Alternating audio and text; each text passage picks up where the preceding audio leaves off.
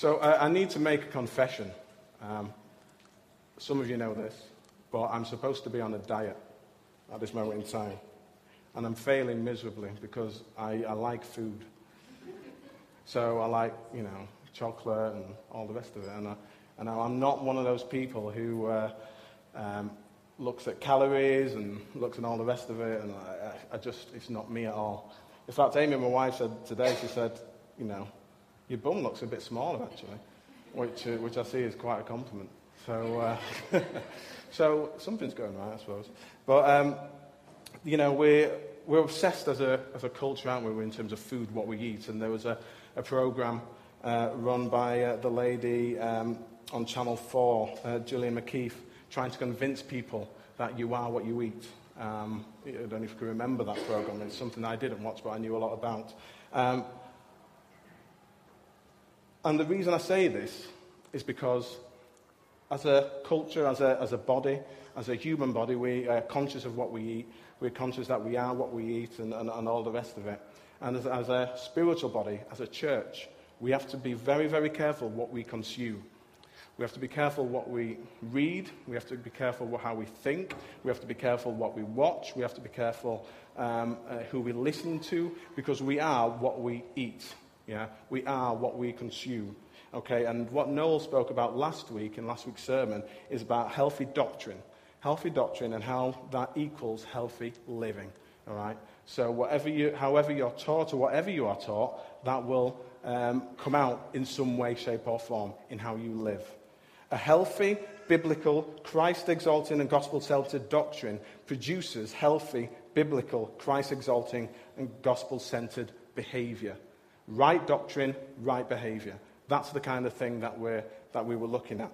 So we have to be careful what we consume. Just to go back a little bit, just to recap on the about Titus and what it's about, the framework of the book. It's a letter. The Apostle Paul had planted a number of churches in Crete. He had planted a number of churches, and he's left a young pastor called Titus in charge. And in Titus chapter 1, we see that Paul refers to Titus as his son, as his kind of, someone who is cherished, who he has mentored, who he has kind of loved and been with for a long time. So he's got a good relationship with Titus.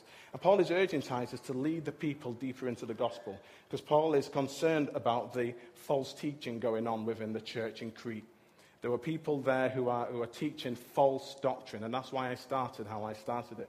Who were teaching things that weren't right in the Bible. It wasn't correct. So Paul is really, really conscious of that.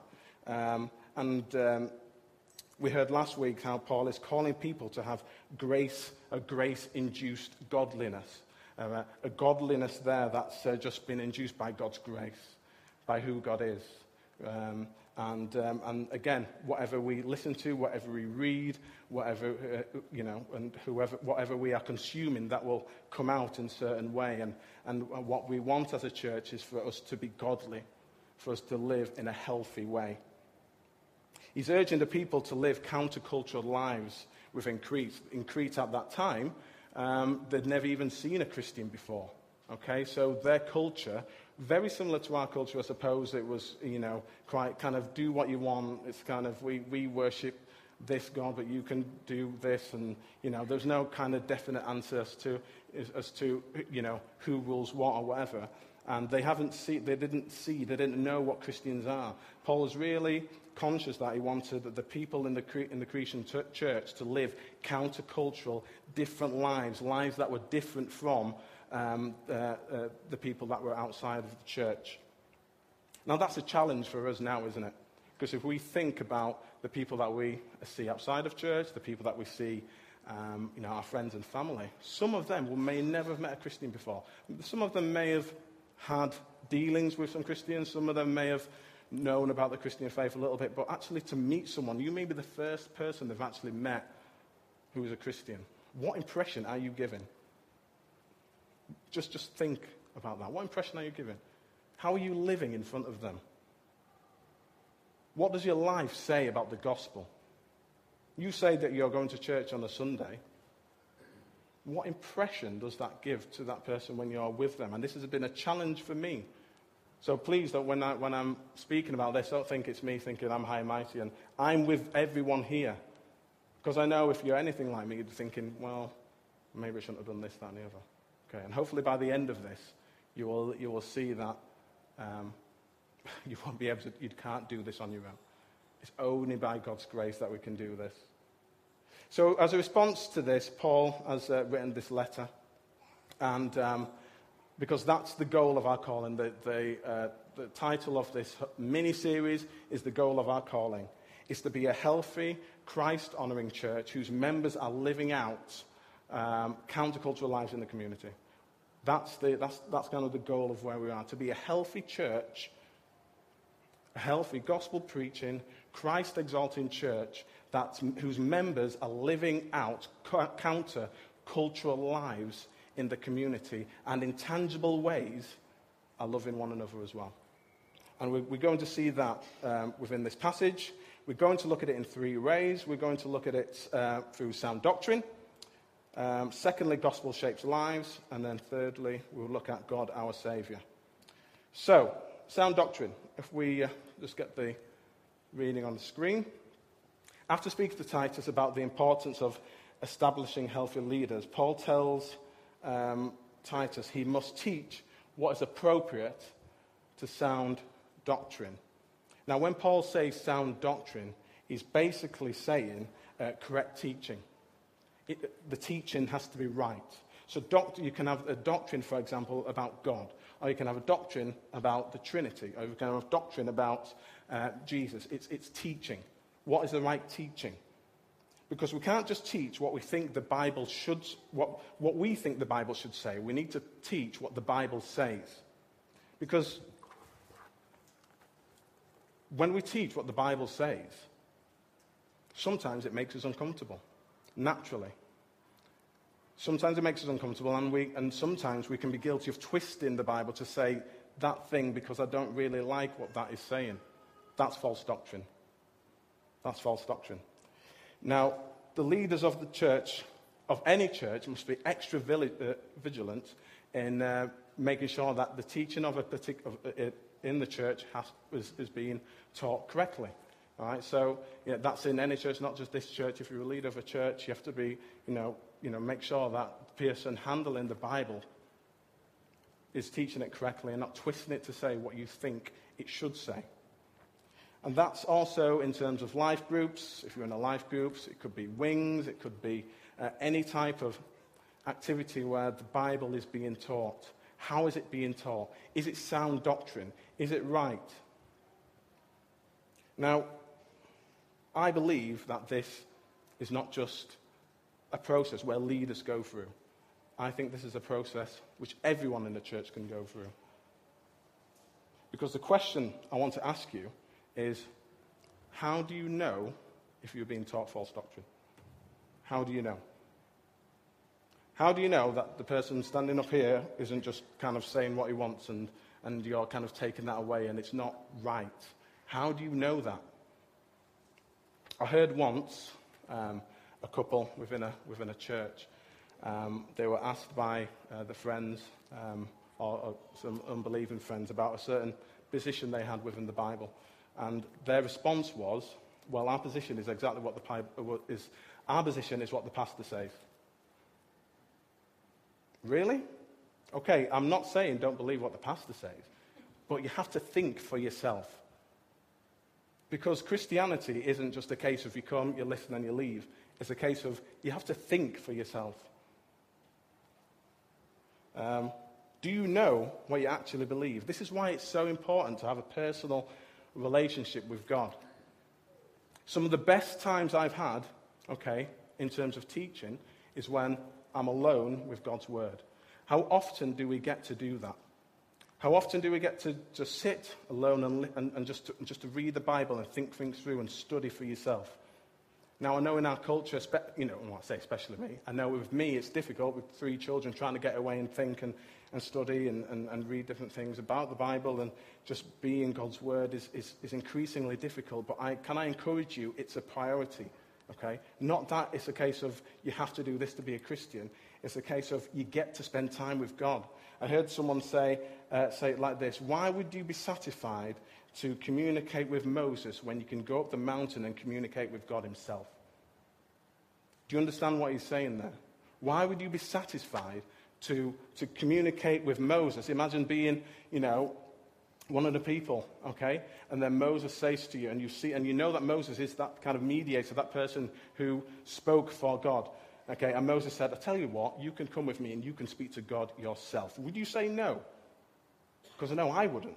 Would I be fearful? Yes. You need, guys, to be able to think for yourself, read through the Bible for yourself. If I said to you, the only time I feed my children was Sunday, they have a good meal, some apples, and then I give them nothing throughout the week. So I feed them on Sunday, they have a good meal, and then nothing. Would you be concerned? Because I think you would. And what would happen is my children would start to look quite skinnier. Not quite skinny anyway. It wouldn't be right, and you'd be very concerned, and I'd be concerned if you weren't concerned. Now, that's kind of like what I'm saying here. We have to be able. Could you imagine just saying, if you just come here and you listen to the Bible, being taught, and then you leave on a Sunday, and the only time you're in the Bible is actually on a Sunday? It would be a concern. It would be a concern. Dig into the Bible. I've got plenty to say about this, but for the sake of time, I won't. But in terms of different things you can read, different things you can kind of look into, come and see me after. We can go through that. Because as you grow closer to God, and as you mature, you'll be able to discern what you'll be able to detect, and you'll be able to detect, false doctrine. As you grow and as you mature, you'll be able to detect false doctrine. Oh, sorry. I knew there'd be a technical difficulty. I just didn't think it'd be me making it. You'll be able to detect false doctrine as you mature and as you grow, and you play a big part in being able to detect, is this doctrine right or not? So I really encourage you to do that. In Ephesians, Paul talks about this, and he says in 4:14, so that we may no longer be children tossed to and fro by the waves and carried about by every wind of doctrine, by human cunning, by craftiness in deceitful schemes. Just not carried about by different doctrines, but just to know the doctrine that you've been taught, and for you to be able to listen and study for yourself, not to be tossed to and fro. And that's the sign of maturity. So I'd encourage you to do that. Then we go into verse 2. Now, before we get into this section, there are two things I want to explain to you just really quickly, so it frames your thinking for the older and younger, as it talks about the different the lifestyles that you could lead there. The two things are this. People are always watching, and discipleship is a whole church matter. People are always watching, and discipleship is a whole church matter. So the first one, people are always watching. I'm head of Year 11 in a school, okay?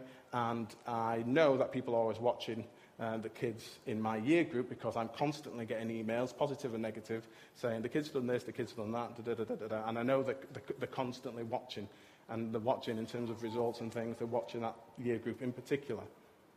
Have we ever thought about, if we say we're a Christian, and if we say, we believe in the gospel, that people watch? And Paul, in this section, is very concerned about that, as we'll speak about later. He's very concerned, and he knows this. That people watch, and maybe not critiquing you in a certain way, but they just watch your behaviour. If you say something and then you're doing something completely different, if you say you believe a certain thing and then the way you live shows that you believe something else, they're watching that. Have you never been in that situation where your friend says to you, and I know I've had this plenty of times, I thought you were a Christian, why are you saying that? And then you feel like the ground just needs to swallow you up. Because that happens. And it kind of comes out of nowhere, doesn't it? Now, we are to behave, as Paul says, in such a way that makes the teaching about God, our Saviour, attractive. about behave in such a way that makes the teachings about God, our Saviour, attractive. Do we do that? Do we do that? Second thing, discipleship is a whole church issue. Now, specifically within this passage, it talks about older women discipling the younger women. Okay? And again, we'll go into that in more detail later. But the ownership of discipleship, is a whole church issue. It's not just a leader's one. That means that we are all called to disciple each other. Okay? So what is discipleship? It's a process where God uses imperfect people like me and you to encourage and to equip our brothers and sisters and to point them to Jesus. And it's about inviting them into your life and being honest with them, having a genuine relationship with them. A disciple is someone who follows Jesus. That's plain and simple what a disciple is. And discipleship is kind of training someone up in that. Jesus said, "Therefore, go and make disciples of all nations, baptizing them in the name of the Father and the Son and of the Holy Spirit." Now, this is the church's collective responsibility. We all have a part to play in it. Now, can you imagine a culture where we're all looking out for each other, investing in each other? Can you imagine a culture where we are kind of looking at, and regardless of age, we've had conversations about this, we're all older than somebody, okay? I know this passage is quite specific, but in terms of discipleship, we're all older than someone, and that could be spiritually as well. But looking out for each other, inviting people into your lives. As Ash said when he was leading the service, life groups, sharpening each other up, just talking things through with people. What does it look like to be a dad? What does it look like to be a single mum? What does it look like to be a new mum? What does it look like to be a grandma? What does it look like? And we are blessed. God's put us all together with our different skills and our life stage and where we've been. He's put us all together so we can help to mature each other. We're not made to have this Christian life on our own. We are made to live in community with each other. Now, this culture sounds great, doesn't it? It sounds attractive. Can you imagine a place where you could come and people know you and you can call them your brothers and sisters? And it's like having a family, and you can be honest with them, you can be open, and they're looking out for you, and they're sharing their lives with you, and you're sharing your lives with them, and you've got this fantastic relationship with them. That can only happen if you have genuine relationships. And I need to be clear with this. If you come to church on a Sunday, that's great. But if that's the only time you see people from church, you will not have these relationships. Now, Paul in this passage is saying, he isn't talking about coming to a church service. He's talking about being the church. And there's a difference. All right? He's not talking about coming to a service and listening to someone. He's talking about being the church, being that loving body, teaching one another, developing one another, encouraging one another. You won't get that by just coming to a service. Now, this isn't a case of being legalistic and saying you have to, you come to more meetings.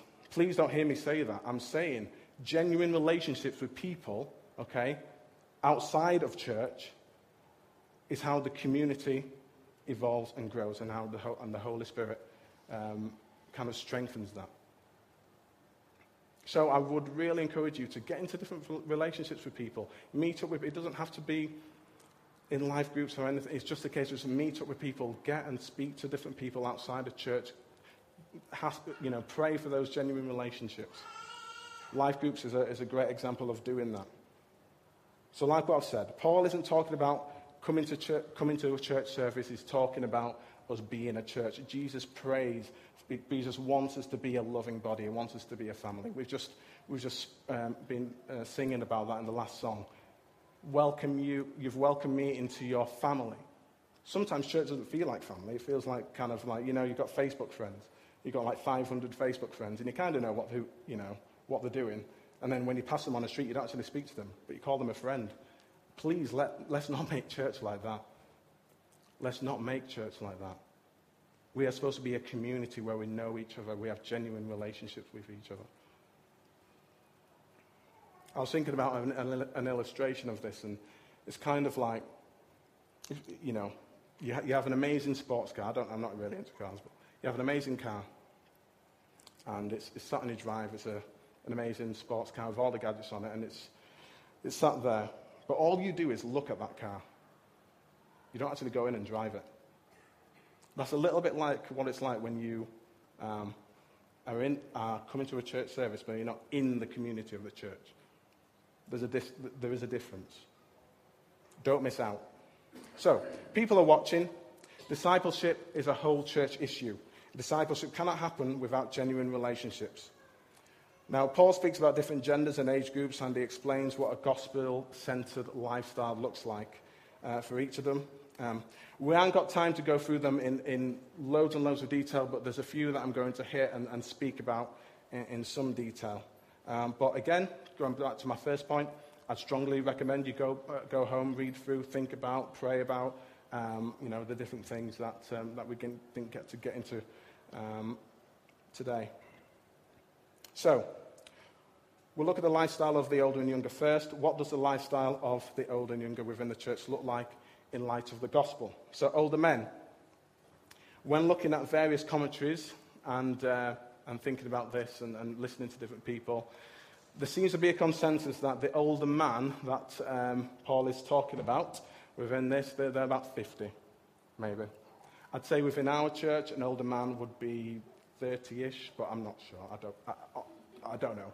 That would class me as an older man, which fine.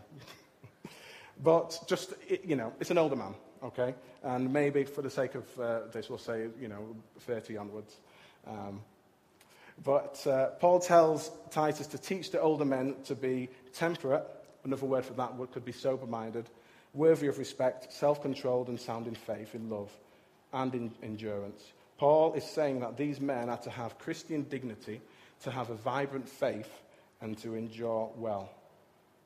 So, like I said, temperate is another word for sober-minded. Someone who has a seriousness about them. Not someone who's like a killjoy and just kind of say, you can't do that. It's someone who, when it comes to the Bible, when it comes to Christian living, there's a seriousness about them.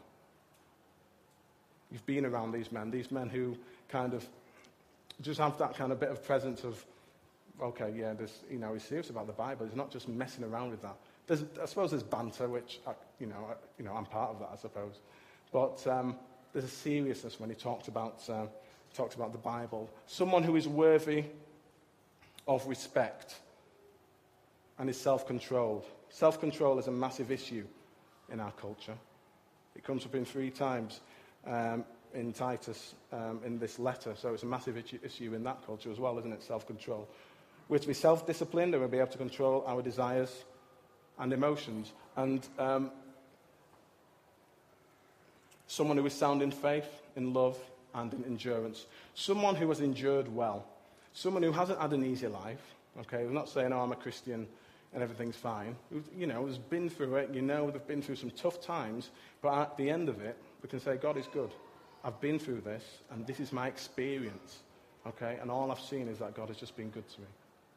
That's what he's saying, that an older man needs to be. And we are blessed as a church to have that, to have men who have been through things, and to have men who have a seriousness about them as well.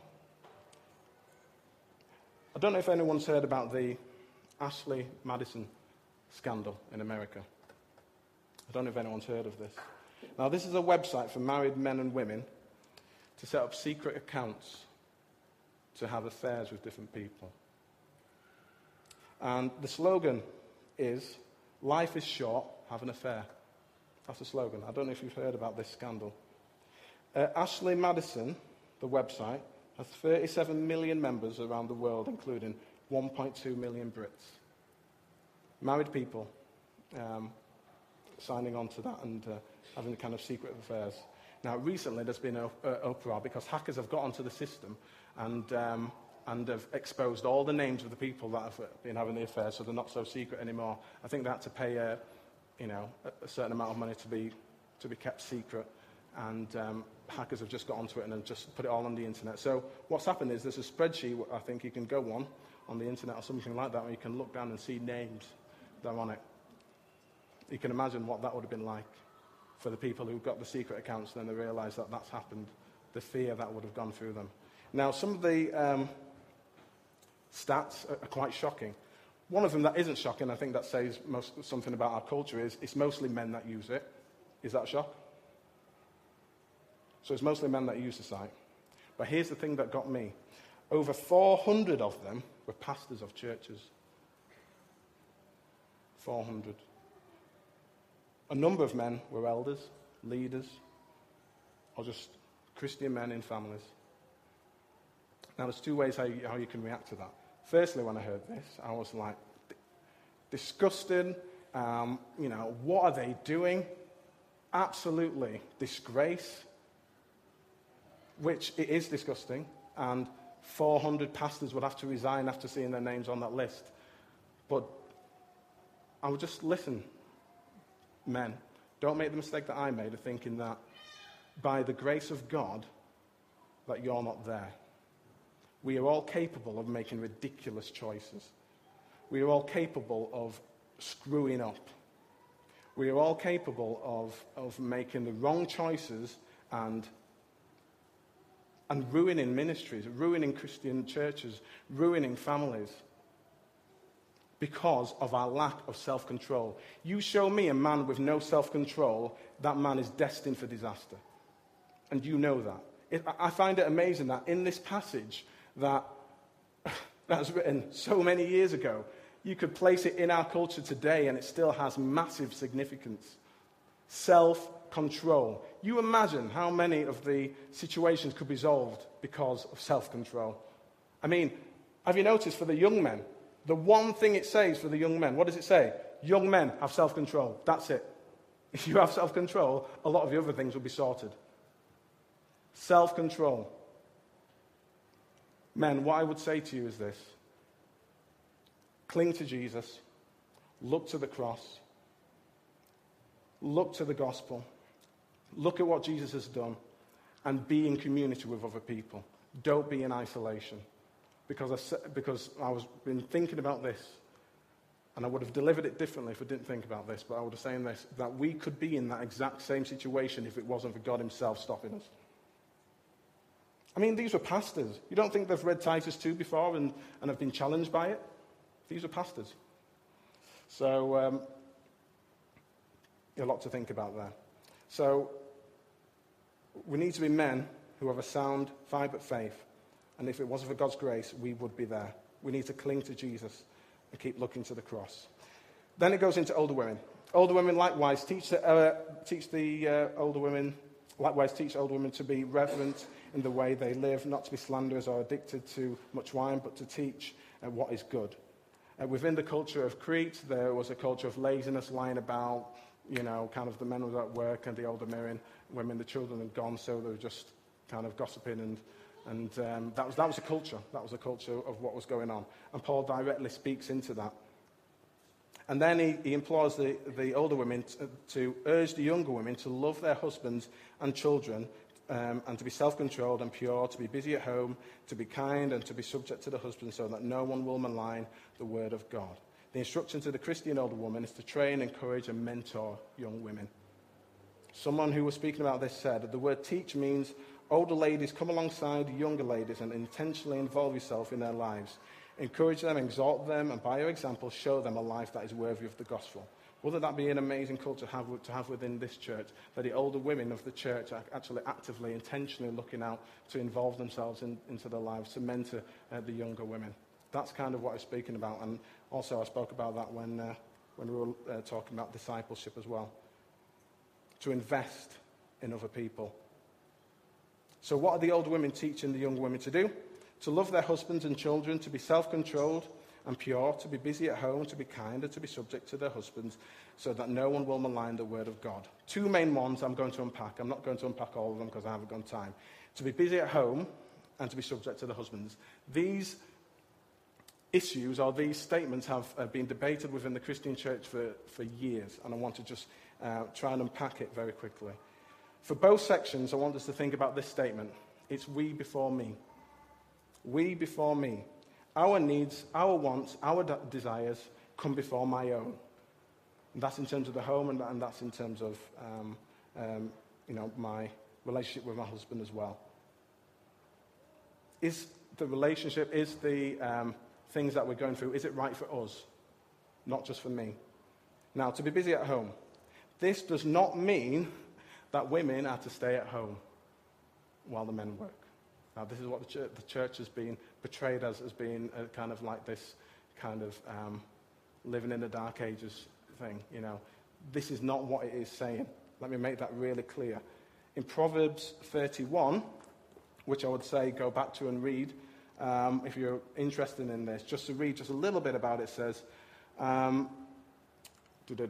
she's talking about a wife. She selects wool and flax and works with eager hands. She is like the merchant ships bringing her food from afar. She gets up while it is still night. She provides food for her family and portions for her female servants. She considers a field and buys it. Up for her earnings, she plants a vineyard.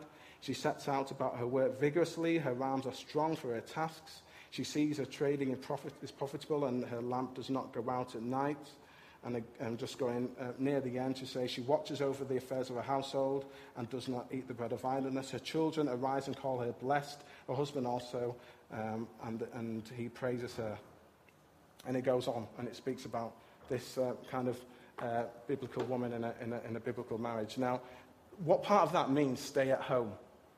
That doesn't mean stay at home. This is someone who buys real estate, sells clothes, travels, plants vineyards, and does ministry. But a primary motive is the people within her home. It's all working around, it's we before me. It's the primary motive is what's best for us. And then things flourish out of that. And then ministry happens out of that as well. In fact, later on, it says about the children and her husband rejoicing with the wife when she's in the home. Okay, so it's not talking about just staying at home. It's just having a motive of my family come first. So, with that in mind, I want you to think about and have a bigger vision for your home as well. I want to challenge you to think, could God strategically use my home for people to meet Jesus, for lives to be changed? Could it be more than just what the home looks like? Okay, but it would be a case of, can God use this? Can God use my home to glorify himself? An author, Jen Wilkins, says there's a big difference between entertaining and being hospitable. Entertaining is always thinking about the next course. Hospitality burns the rolls because it was listening to a story. Entertaining obsesses what went wrong. Hospitality savors what was shared. Entertaining, exhausted, says, it was nothing really. Hospitality thinks, it was nothing really. Entertaining seeks to impress. Hospitality seeks to bless. Someone said that you don't have to give people Disney World every time you open the doors of your home. You just need to give them you. And that's the type of thing he's talking about. Seeing your home as a strategic place where God could use, where God could redeem it. Thinking bigger. Having a bigger vision for it. So, that's the first thing. The second thing is this, to be subject to their husbands. In another version of the Bible, it says to wives to submit to their husbands. Let me be really clear. I have 2 daughters. I would never, ever, ever say to them, you need to submit to men. Because what have we just read about in terms of men in general? Okay, sometimes they don't even know what day it is. Okay, and I'm one of them. Okay, I'm saying that. This is an equality thing, okay? This is in the context of being in a loving, godly Christian relationship, okay? God comes first in that relationship. And if a man, because I know some passages like that, this have been used for men to bully women and wives, and it's been absolutely disgusting. It's not that at all. God comes first. If a husband is doing something that is not godly or Christian, then the wife's allegiance is with the husband. So it's not a case of that. So a lot of people thinking about this and kind of wives submitted to husbands, what is submission? It's just laying aside your will. We before me. All right? Laying aside your will for someone else. And that's kind of what it's talking about. Just what's our desires and our thoughts? How does that come before my own? So in Ephesians chapter 5:22, it says, submit to your husbands, but sometimes you forget that in chapter 21, Paul lays out a framework for submission, and it says, submit to one another out of reverence for Christ.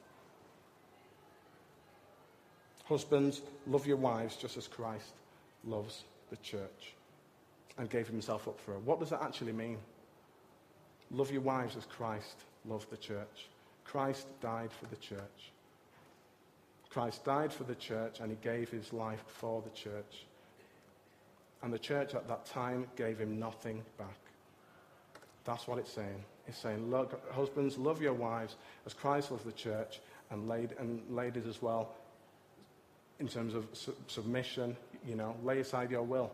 Okay, lay aside your will and think about it's we before me. And it's mutual submission. They're both doing the same. You see, a husband and wife working together, serving each other, constantly honouring and supporting each other. This is something which is completely countercultural. And if practiced rightly, the world will not be able to criticise the gospel. Or as Paul says, no one will be able to malign you, not malign the word of God. Okay? I haven't got time to go into slavery, but Paul, our pastor, spoke about slavery in great detail in our series on 1 Peter entitled Living with Slavery and Injustice and Liberating Slavery. If you want to listen to that, you can do. Just some helpful commentary that I found. The most striking item about slavery, it says, the most striking item in this list of instructions, the commands to slaves in verse 9 and 10, is to be seen, of course, in the setting of ordinary daily life in the first century. Slavery was a fact of life, and there was no point pretending it wasn't. You could do no more abolish slavery overnight in the first century than you could invent space travel. What that means is that slavery was in the fabric of society at that time. What Paul was doing simply was writing into that.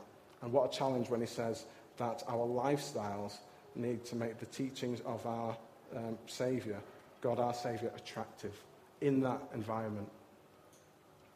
What a challenge. So, how are we doing? Are we living countercultural lives?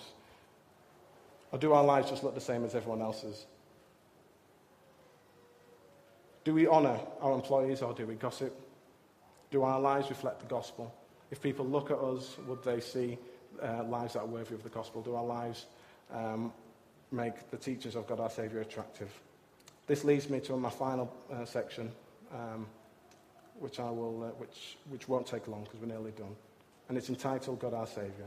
Because I'm really glad that this message, I'm really glad that the passage doesn't end there. That the passage doesn't just end with that saying, these are all the expectations you need to do, and that's it, finish, go off and do it. It doesn't end there. Thank goodness. Because I look at my lifestyle, I don't know about you, but when I've been going through the things that's expected, I think, I'm not always sober-minded. I make silly mistakes. I've been to my workplace and I've said things that I shouldn't have. What a challenge. I'm so thankful that the fuel behind living a gospel-centered life is actually the gospel. I'm so thankful that living a gospel-centered life, living a life that is countercultural and different, is actually the gospel that can help me within that. It's by grace that we have the strength, and it's by grace that anyone would look at our lives and see the truth of God. It's by sheer grace. Part of the false teaching going on was an attack on the fact that God is our Saviour, and that we can't do anything to earn it. We cannot save ourselves. He actually taught the phrases of God our Saviour. It says within the passage, says, God our Saviour, Christ Jesus our Saviour, God and Saviour Jesus Christ our Saviour. It appears 6 times in total. Paul is trying to make a real plea here about God being our Saviour. Because it's really important. We cannot save ourselves. I would just want to leave you with a picture. In the film Les Miserables, it was on Channel 4 one night, and I haven't ever watched it. And I thought, this is interesting because Russell Crowe singing would be interesting. So we started watching it, and surprisingly, I really got into it. And there's a scene near the end of the film where the main character, Jean Valjean, I think, is, goes to fight for the French Revolution. He does that because there's another character in there who likes his daughter, kind of. All right. So there's another character in there, and he wants to see what this man's like. He wants to see what this person is like. So he goes in to fight for the French Revolution. And then, so the fighting, all these people get killed, and the character who plays Stephen Hawkins, I can't remember his name, he's the man who Jean Valjean is watching, okay, to see what kind of character he is. And he sees he's a noble character. People are getting shot left, right, and centre, and then this man gets shot. And then Jean Valjean grabs him, okay, and then he goes into the Paris sewers, and then drags him down there. Okay, and it gets to a point where Jean Valjean is actually in the sewage, like submerged in the sewage, and then he's lifting this boy up so he can breathe. So, just in filth. And then the boy actually survives. Now think about it. Would that boy be able to save himself? The answer is no. Jean Valjean had to come, get him, submerge himself into the sewage and lift this boy up so he can breathe for himself. And then he got into a hospital. Friends, Jesus Christ has the message of the gospel that Jesus Christ has submerged himself in our mess.